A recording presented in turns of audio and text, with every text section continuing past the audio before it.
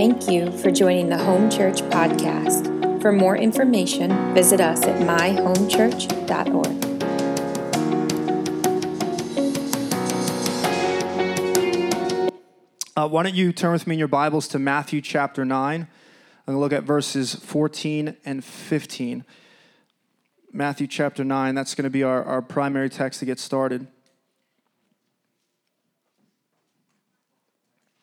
Man. So, for those of you who've been here the last few weeks, God is just doing something so sweet in this house. We've really talked the last few weeks of ministry to the Lord. So if you missed the last 2 weeks, I encourage you to go back and you can look it online. We have all of our sermons there. But we were just talking about ministry to God, offering up ourselves unto the Lord. The last few weeks in our church, since we've come out of Deeper, God has put it on our heart, Deeper was a gathering that we had at actually one of our local schools here. And when we came out of that, we felt like God was calling us into an even deeper place of prayer. And so we started to institute prayer. We've always had it on Thursday nights. It's always been a part of our ministry in the specific ministries. We pray all the time, but we felt like corporately we needed more times for us to come together. And so Wednesday, Thursday, and Friday from 12 to 2, we gather to pray. And I say that because there's just a shift that God is doing us. It's a very simple shift of just coming back to see like Jesus is enough and just to seek him and to pray. And really this is the way that we fight our battles, is just pursuing the kingdom of God. And with that, since Deeper, I felt it on my heart, but I've just been waiting from the Lord to have his release to speak on this. What I want to speak to you about, and this may, just bear with me. I know for some that this may be foreign, but I want to speak to you about fasting. And what I want to do is I just sense that we are moving into a season where prayer is increasing, and we need to also, with that, come into a place of increased fasting. And man, fasting is so powerful, and I want you to just lean in on this. If it's new to you, you never heard about it, it's been strange, it's some dead religious deed that you tried to do once and just felt condemned because you ate the cheeseburger by 10 a.m., I'm with you on all of that. I understand the struggles. I hope I can share. My wife is pregnant. I said, man, I feel like God's saying to speak on fasting now. She's like, fasting? I can't fast. I'm pregnant. I don't want to think about that. And so, look, we understand the struggles of it, but man, fasting is profound. It is powerful. And I don't know how many weeks we'll spend on this. It may just be this week and another week after this. But one of the things that God's been highlighting is the power of fasting, because of how it draws us near to the bridegroom. And because of that, it has a powerful, something powerful that conquers flesh. It conquers unbelief. It conquers strongholds. We wage war in the higher places in the spirit realm, and fasting is one of the ways that we actually go to war, and things over communities, families, generational things can be broken through fasting. It's so powerful. And yet a lot of us, we really don't understand what it's for. And I just feel this burden as a shepherd to call us into a season, not just a season, but a lifestyle of fasting. All right? So I feel like these next, whatever it is, week, 2 weeks, is going to be a real time of just equipping, okay? Before we get into the power of fasting to conquer flesh and those things, what I want to do today, because we've never spoken about, is I just want to lay a foundation for you that's really important, which is really the primary purpose of why we do this. And ultimately, you could sum it up a lot of ways, but longing for him, hungering for him. In fact, this word keep coming to me of lovesick, as we're going to see. It's actually rooted primarily in a bride that is lovesick for their bridegroom. Everything starts here, and then from that, we see there's powerful effects of fasting. I realize for some, again, that this fasting may seem something ancient to you. And actually it is. It is. It's something very biblical. It's something that God has instituted. But it is something very powerful. It's not irrelevant. It's not outdated. It's something that can radically change lives. There's a tool that we're going to speak about in these next few weeks that literally can shift your walk in a really powerful way. A really powerful way. I want to crush this idea that fasting is a dead religious deed. And I want you to see it's actually fueled by incredible passion and hunger for Jesus. And we have a privilege to enter into this. personally, I can just tell you, if you were to say, like, pull me aside and say, hey, what's one thing I can do in my life? Like, what's a discipline in my life that, man, could just shake things up? And I would say fasting. Like, there's nothing in my life that has really had such a profound impact when it comes to disciplines as fasting. I've been stuck in ruts, and it's fasting and coming near to Jesus that has broken things in my life. It's where I've heard the voice of God. When you fast, it has this unique way of drowning out every other voice and distraction, and you begin to hear the voice of God even clearer. Your attention gets set back on the Lord. How many know that throughout our life, man, we could just get so filled with the world, right? It just happens, and there's something about fasting that just purifies our ears and our heart just to hear his voice. It's so, so powerful. In the scriptures, we actually see that, and throughout church history, that saints have been forged and formed through fasting. Kingdoms have been established while others have crumbled because of fasting has been at the root of it. Jonah went to the city of Nineveh after he went through all of his running, and he preached a message of them to enter into repentance. And guess what? They repented and fasted, and God actually withheld his judgment upon the land. Like, fasting is so, so powerful. And so I want to stir your hearts for that, to see that, man, it is a game changer in your life when we understand and we come through the right perspective. And I really believe wholeheartedly that moving from these next few weeks that you're going to enter into this, it's going to become part of your lifestyle, and your walk with God is going to deeply change. All right? Now, I know what some of you are thinking.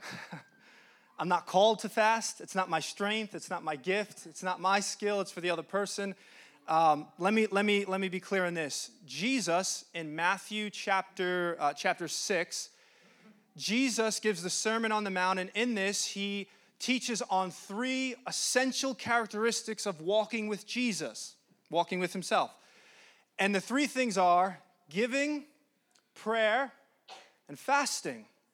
And in each of these teachings, what Jesus does is he uses a similar expression. He says this. He says, when you give to the needy, when you pray, pray like this, and when you fast, fast like this. The point is he does not say if you fast, he says when you fast. You see, Jesus wasn't just giving good advice. He wasn't just offering a recommendation. He wasn't just saying, hey, this is something if you get a chance to try. To Jesus, he had a firm expectation that all of his followers would engage in an active lifestyle of fasting. In fact, he goes on to teach them, which is important. He says, when you fast, he says, don't let it be fueled by a desire for others to see how holy you are. I don't want to get too much in, but this is important. He says, when you fast, basically what he says is get ready and go about your day like you would any other time. Don't make it something where people can physically see that you are fasting. So shower, shave, do what you got to do, because your Father who sees what's done in secret will reward you. So the primary motive actually for fasting is real simple. Obedience. It's actually obedience, because Jesus has called us to do this. He's given us actually the privilege of this. So before I share this scripture, I want to just give you, what I'm going to do today is we're going to have some deep spiritual truths. And then I also want to share some very practical things with you regarding fasting, because we've never spoken about it.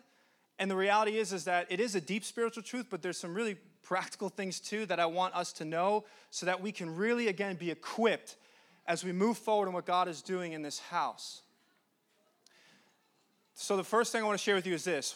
What is fasting, right? Like, really simple, what is fasting? I've had many conversations with individuals who may come up and say something like, Andrew, social media has a real grip on me. And there are times where I need to just shut it down so that I can just be more with the Lord. Or we may say something like, this is for me, like I love sports, and there are times where I can just feel like watching sports just has this unhealthy grip on my life, and man, I need to just like shut it down completely. Now, let me tell you something. That is awesome. First of all, if you have that type of awareness and response to God because you realize something has an unhealthy grip and you want to honor him, that is beautiful. And you should continue to do that. And you bless the heart of God when you do that. But biblically, that's not fasting. Biblically, that may be called something like sacrifice. We may call it dedication. We're sacrificing something to God. We're dedicating something to God. That's awesome. Continue to do it. But biblically, fasting is only concerning food and drink. That's it. Now, why is that? I think it's probably because of one of the ways Jesus has identified himself, which is the bread of life. See, we've been given a physical hunger so that we would understand how to relate to Jesus. So when Jesus says, I'm the bread of life, he knows that he doesn't want to just be learned, he wants to be consumed. And just as bread in the physical can bring a satisfaction to your flesh, consuming Jesus will satisfy your soul. In fact, in our culture, the central piece of our meal is usually meat. That's not how it was in biblical times. The bread was the centerpiece. The bread was the staple of the meal. The bread is what gives you strength and sustenance to go out through your day. So when Jesus says he's the bread of life, he's saying, man, I am the centerpiece. I'm everything that you need. And what happens is we begin to push away the plate and we begin to be consumed by the bread of life. We become so hungry for him that we say, I don't even want to partake in physical food. And there's something so powerful that begins to take place when we consume Jesus. Fasting is feasting on fellowship with God. It's that simple. It is a hunger for God. It is, man, I want him, and I recognize that he satisfies my soul. And I am so hungry for him. Let me tell you, only the hungry will fast. I'll let you think about that. Only the hungry will fast.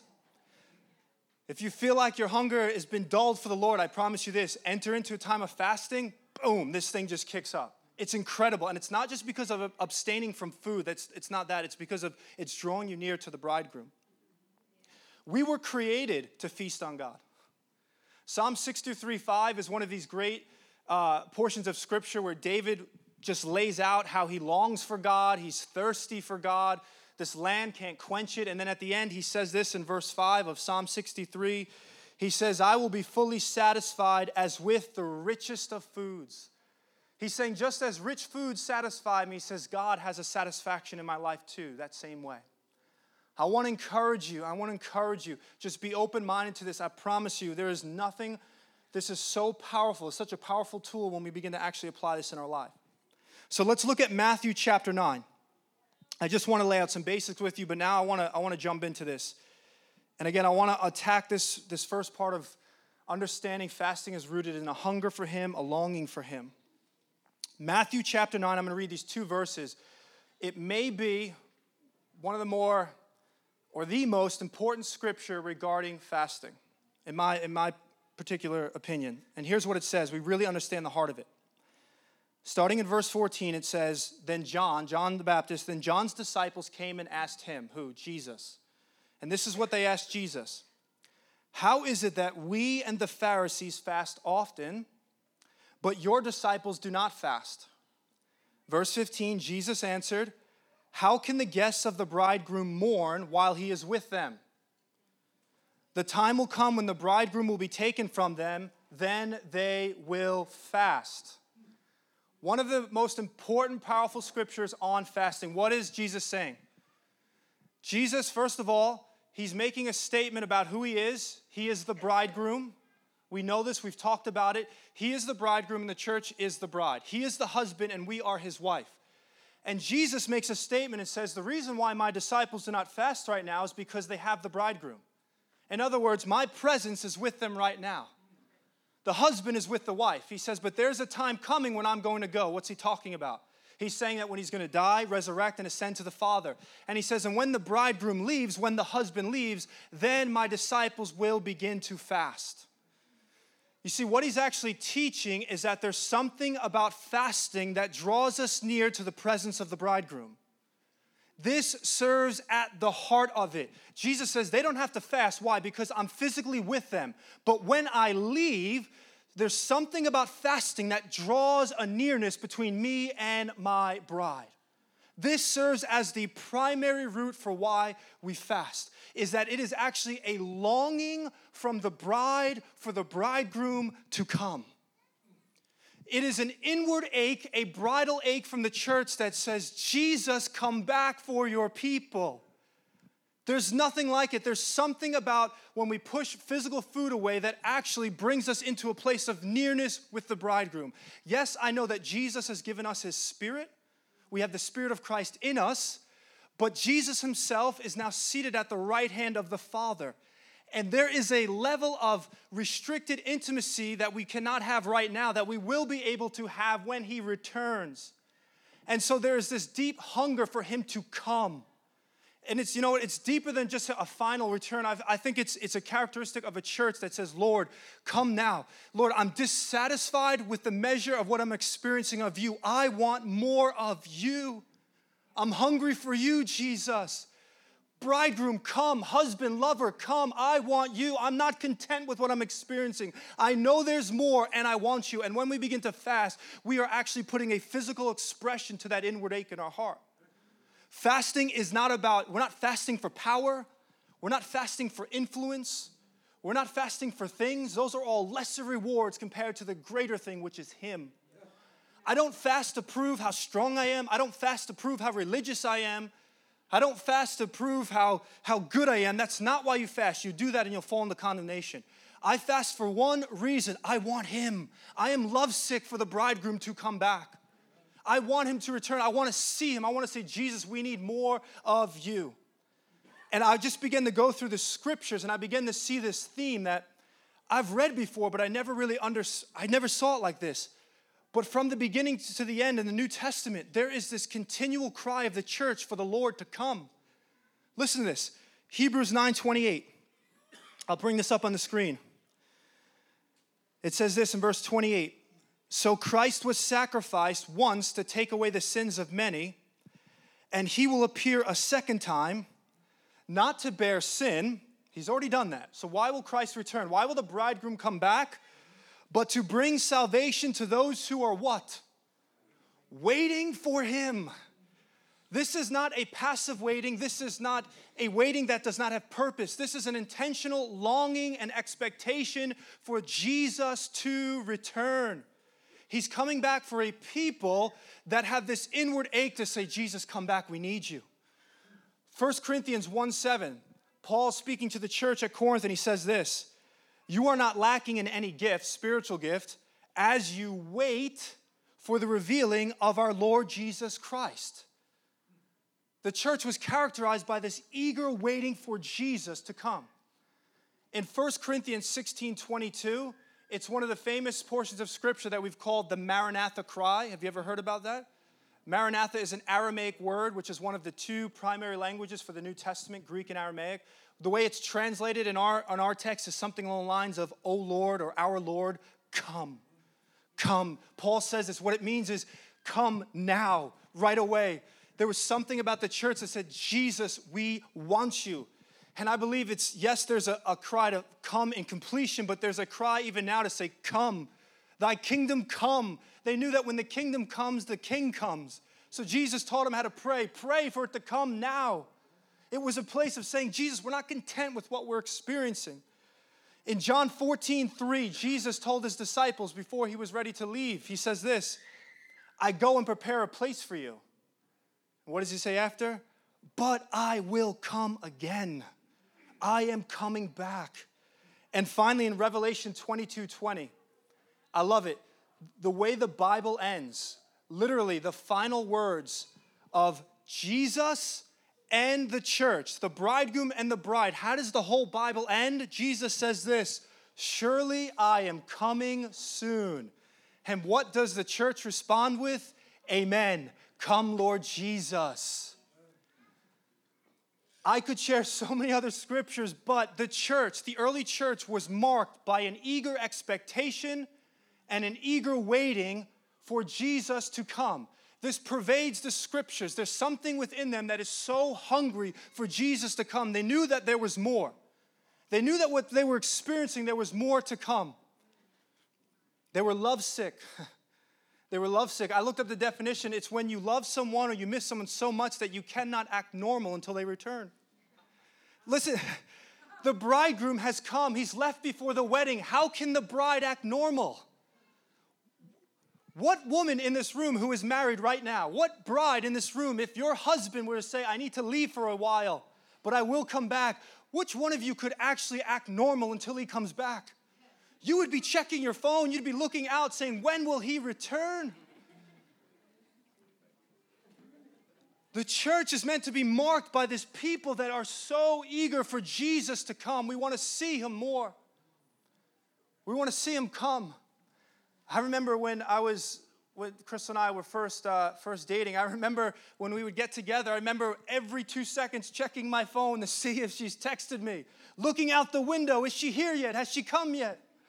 Like that is, thank you guys, yeah. Got some points there. Yes, we can go home. But do you remember that feeling? You know that feeling when you were in love with someone and you were waiting for them to come.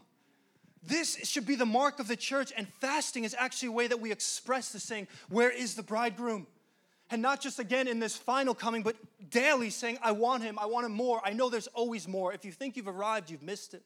There's always more in Jesus, and there's a hunger to say, I want the bread of life. Look at verse 15. I want you to see this. This is really important. Jesus answered, this is again in Matthew 9, Jesus answered and said this, how can the guests of the bridegroom mourn while he is with them? Did you catch that? What is Jesus actually teaching us about the motivation for fasting? Fasting, listen, this is so important. Fasting is not motivated and fueled by contentment. It's fueled by dissatisfaction for what you have. All right, I got to share a truth that God was speaking to me that just kind of rocked me. When fasting is absent, it means we're content with the measure of Jesus we have. If we don't fast, here's what it means. I'm happy with what I got. The Western church has to be purged of its contentment, of its prosperous living and how comfortable it's gotten, that we no longer are a people marked by fasting and prayer because we say we don't need more of Jesus. Look at everything we have. But when a church begins, do you know in Korea, oh my goodness, the church is exploding. There's like 300 churches every new year for 100 years. It's normal in their congregation, in the house churches, in the mountains where the people are doing 40-day fasts. Like, again, it's not we're trying to compete, but they're hungry and God is exploding in this place. And when we're not fasting, honestly, that the root of it is what it means is I'm content with what I have. I'm satisfied with what I have. And when you say, Jesus, we need to move into a place where we are hungry for God. What is one of the main enemies or dangers of hungering, or what comes in the way of hungering from God? It's simple. It's desire for other things. And what I mean by this, I want to go a little bit deeper than just that. That's like, okay, I get it. But desire for other things, it's typically not bad things. It's good things. What happens is God blesses us with things, and we become so full of chewing on these things that it dulls our appetite for God. Jesus taught, he gave us a parable. He said, the word of God goes out in Luke 8:14, and he says, and the word of God will touch certain people and will awaken them to a desire for me. He says, but as they continue on in their walk, he says that desire is going to be choked out by what? By the cares of this world and by the pursuit of the pleasures of life. These aren't bad things. These are things God has blessed us with. These are things that we should cherish, enjoy, careers, families. All of this stuff is good things. But what happens is we become so consumed with them, it dulls us to our appetite for God. Have you been there? Have you been there where you've been so full of things that you can just feel, man, I have no ache for him anymore. Like I just treat his presence with just so casual. I don't care if I have him or not. I'm good with what I have. I'm so full on my Netflix shows and whatnot. I've been there. I'm in that, to be honest. I'm in that. And I feel like God is really doing this in my heart right now. And I say, God, I need to have an inward ache for you. I need an inward ache for you. Mark 4:19, the same story, Jesus actually says it's the desire for other things. That's how he words it, the desire for other things that chokes out the desire for God. Man, it's crazy how it happens. Do you know that Jesus also gave a story in Luke 14? He says there was an invitation to a wedding banquet. And he says when the invitation went out, those who first received it RSVP'd by saying, I can't come. And why not? One said I have to tend to the land. One said I have to tend to my oxen. One said I have to tend to my wife. In other words, the very things that God blessed them with became the very barriers for coming and dining with God at the love feast. Oh, how that happens, the careers and all the things he gives us that are good, and yes, we want to do with excellence, but those are the very things that actually come in the way of being hungry for him. We get so filled with them that we just lose our appetite for God. John Piper, he says the real enemy for hunger for God is not poison, it's apple pie. It's so good. But he goes on to say this. I want to read this. He says, listen what he says. The weakness of our hunger for God, listen, is not because he's unsavory, but because we keep ourselves stuffed with other things. It is not the banquet of the wicked that dulls our appetite for heaven, but endless nibbling at the table of the world. Perhaps then the denial of our stomach's appetite for food might express or even increase our soul's appetite for God. I promise you this, if you feel right now that there is a dulling of appetite, if this stuff seems foreign, what we're talking about, extreme, says, man, I don't have that hunger. Psalm 63 seems foreign to me. It even frustrates me. What should I do? That's what we're talking about, a practical step. Fast. I promise you, there's a fire that will begin to burn inside of you. One of the major objectives that I think we have towards fasting, I know I did for a while, is I don't want to enter into a dead work. I don't want to work.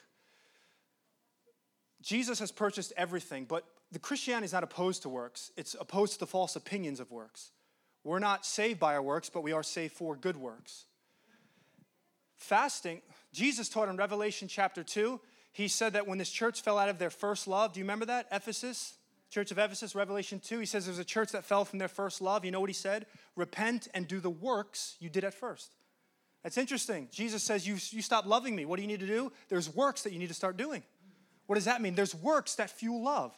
You see, fasting is not, it's a means to an end.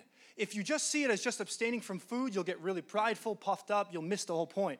The point of fasting is actually to realign our heart and posture ourselves internally to love him more. That's the whole point. And it actually can fuel love. It can break off the lesser loves in your heart. It can realign your gaze to be so satisfied with the sun again. It's amazing how it can do this. Moses, I'm not going to have you turn there. I'll just share. Moses, he's actually the first story that we see regarding fasting in the Bible. Do you guys know this account, Moses at Mount Sinai? So the Israelites are traveling to the Promised Land, and as they're going, we know this. A lot of us know this story that there's this beautiful encounter with God at Mount Sinai that shapes them and marks them forever. God reinstates his presence. But while they're at Mount Sinai, God calls Moses up to the mountain. And I love that because God's the one who calls Moses. In other words, God gives an invitation. God has preset a place to meet with Moses. Now, Moses has to obey to the voice of God and has to do the work of actually climbing the mountain. There's a work involved. He has to say, I'm going to answer this. But when he does, there's something about obedience to the voice of God where there's a glorious encounter that awaits. There's a glorious encounter awaiting each and every one of you in this room. God has prepared it for you. He calls us all to come away at times to go into fasting. I promise you this, it is something that will change you forever. But we must say yes to that voice. And so what happens is that God calls Moses up to this mountain. Moses comes. And while Moses is there, God locks him into this encounter for 40 days. And it says he goes without food for 40 days. That's amazing because I think it gives such a beautiful picture of what fasting is. He has become so fascinated with God. His attention is so set on God that he is no longer worried about the demands of his flesh. He has seen something, he has tasted something that's so good that he is no longer desiring the things of this world. And although we actually need physical food, we are physical beings, he has tasted something that has satisfied his soul to such a degree that he's no longer concerned about even eating anymore. Like, this is really the heart of fasting. It's not this dead religious thing of trying to force ourselves to earn God's favor. It's that we've seen something, we've tasted something, we've touched something so good that we say, God, I want more. I want more. And one of the beautiful things that I saw in this is that Moses, while he's in this encounter with God and fasting with the Lord, is he hears the voice of God so clear on many things. This is so important. When you fast, there is something about it that makes you sensitive to the voice of God again. If you struggle with saying, I don't know what in the world God wants from me, I feel like I'm all over the place, I feel like there's so many competing voices that I don't know which way to go, I promise, fasting can drown out all of that. And you could hear the voice of God clearly. Jesus said when he fasted, Man does not live on bread alone, but every word that proceeds from the mouth of God. We are called to live a life that is led. Do you know that? We are called to be led by the Spirit. We are called to be led by the shepherd. How? By his voice. The enemy comes with a voice too. And sometimes it's so hard to differentiate between those, and man, we're all over the place, but when you fast, there's something about it where you can hear the voice of God so clearly. It's amazing how it happens. I think a lot of times when I look at my life, I get that we step out, we take risk, and there's failure, and God, we grow in that. That's important. We have to be willing to make mistakes at times, but I think a lot of times our walks, if we're honest, are more of just a trial and error. We just step out and just hope that God is in this. And I don't think it's really that's supposed to be the main characteristic of our walk. We're called to be led by the voice. And we would hear his voice more, and I think we would make wiser decisions if we had lifestyles of fasting where, man, we would be so in tune. My wife and I, just a personal testimony, when we weren't sure if I was going to stay and work at Teen Challenge, God called us into a fast. We obeyed and responded. God spoke so clearly that we were going to work there. We stayed. When we felt like God was moving us from there, we said, what do we do? We went into a season of fasting and praying. What happened? God spoke so clearly to come out here and start a church. Like, I'm here today because fasting has played such a pivotal role in hearing the voice of God.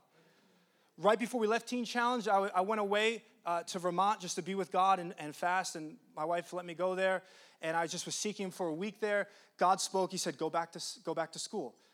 He was preparing me for that we were going to come out here to pastor. Months later, I had no idea. We don't know what's on the other side, but we just obey. And we know that when you sow in the Spirit, you reap in the Spirit. God will never be mocked. So even though you may feel like, did anything happen? When you do this, something is always taking place when you fast. Does that make sense? I want to share one other thing, spiritual truth with you, and then I just want to leave you with, real quick, some very practical things of different fasts, and we'll just close out there. But this is so important. I was going to share a lot more on this, but I'm just going to simplify it. I was listening to a video this week by a guy that came to speak at Deeper, Michael Dow, because he's someone I really admire when it comes to a lifestyle of fasting. And then I was also reading some parts of a book from John Piper, which I shared before, called Hungering for God. And it's amazing that these two men shared on the same thing that was so deep, and it just so struck me. They expressed it differently. But I want everyone to lean in this. This is so important. Food, I don't know if you know what food is. It's a real crutch in our lives. And what you will find when you fast, and this was the whole idea, is what you will find when you fast is hunger is not really the hardest part. Believe it or not, although you will have times of momentary where you get hungry, it feels like it's forever. It's actually just for a moment. And what you'll find is the longer, if you go an extended fast, that actually you'll hit sweet spots where your body adjusts, and man, you are just so like in glory with God. And you really don't want to eat. What's hard is not hunger, it's habits. In other words, it's not the food, it's the relationship that we have with food. This is really, really important. Have you ever noticed that throughout your day, things will happen to you? Stressed at work, bored in the car ride home, get into a fight with your spouse, and you turn to food. You don't even realize it, but you start craving certain foods. Something has happened in your life that has influenced you to crave this food, and it has nothing to do with taste. There's something about it that you're looking for. There's something in it that you're looking to satisfy in you. Do you know that, without getting too in-depth in this, but it's amazing how our body is made, do you know that when we indulge in certain foods that are high in sweets and refined carbs, do you know that, long story short, if I were to work through the whole process, the end result is that your brain is triggered to release chemicals like dopamine and serotonin? Serotonin is the feel-good chemical. This is where we get the idea of comfort foods. Do you know that's a real thing? You can actually eat certain foods and it gives you a euphoria, a high, where you actually get that calming, soothing feeling. You see, what happens a lot is we come and we turn to food. Man, how many times am I driving? I'm just bored. Let me get a Slurpee. I don't know what else to do. I got into a fight. My wife and I, when we have, when we went through something hard as a family or a hard decision, what do? Like, let's just go out and eat. And let's eat whatever we want. And you don't realize how there's a relationship to the food. When you fast, the hardest part is not the hungering for food. It's when you have those life situations that hit you and you don't have food to go to anymore. And that is where your heart will be exposed to realize, wow, how often do I turn to McDonald's and all these other things, and Jesus, as the bread of life, stands there and says, now come to me. And I promise you, as you do that, there is such freedom and victory where God wants to actually break these habits in your life. You follow me? All right, the last thing I want to share with you, very practical before we close and pray, is some of you are like, this is great. I feel like I want to go for this. Where in the world do I start? Remember, I want this is teaching. I want to equip you guys. There are a few different fasts. And so I'm just going to go through these quick. There may even be more, but I'm going to share these 4. Since fasting is not a matter of if, but when, we should know what are different ways that we can do this. If you wanted to start right away, you say, man, I want to jump into this. Fasting can be a matter of you setting it as a discipline, or God can just lead you spontaneously as well. It's not bad to say, hey, I want to make this a regular part of my life, and I'm going to schedule it in. But it's also good to know that you want to be responsive to the active voice of God when he calls you to do this. It's also important to know that fasting is not an isolated discipline. If all you do is fast, you just went on a spiritual diet. If I'm really busy at work in the morning that I forget to eat breakfast, and then when I get to lunch and someone says, hey, how's your day going? It's like, well, it's good. I fasted this morning. No. We actually didn't fast, right? Fasting has to be coupled with other disciplines. So what I would encourage you is when you fast, that time that you would normally eat, set it aside to be with God. Consume the bread of life. How? Read the word, worship, pray, whatever it is. Fellowship with another believer. Feed yourself on Jesus during those times. That's very, very, very important. But I want to share this. Oh, the example I forgot I want to share. The example is working out. Like I like to work out. If I take supplements and I don't work out, nothing happens, right? You have to couple the two. So when you fast, the work that's the supplement. The working out is the prayer, it's the worship, the word of God, and when you do that, it's powerful, transformative. All right. The first fast is what you may have heard of called a Daniel fast. Have you ever heard of Daniel fast? All right. We're going to get more into Daniel in the upcoming week, so I'll just share this briefly. But there's a lot we can learn. There's actually two ways that Daniel fasted. In Daniel chapter 1, he went on a 10-day fast where he only ate vegetables and drank water. Now, Daniel was an Israelite who lived most of his life in captivity in Babylon. And so I'll get into that in a second. But his first fast was a 10-day fast where he only had vegetables and water. Chapter 10, he goes on a 3-week, 21-day fast where he eats no bread, no meat, and no wine. This is so important. Is Daniel teaches us something. Because all of us have a tendency to try to systematize our walk with God. We're all very programmatic. Let me prove it to you. When do churches normally fast? January. Everyone knows that.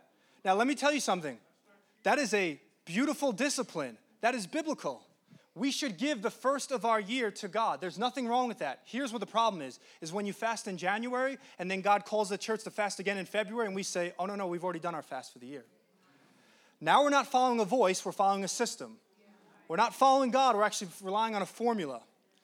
So Daniel, when we look at the life of Daniel, he actually his fasts are changing. Why? Because he's constantly leaning into the Lord and what the Lord has for him. So when fasting becomes a regular part of your life, be sensitive to how God is leading you each and every time that you do it. The 3-week was a 21-day where he ate no bread, no meat, no wine. When it comes to Daniel fast, there's a lot of variations. So people do different things, but usually what it means is you're restricting yourself from certain rich foods, usually vegetables or something like that is what you eat.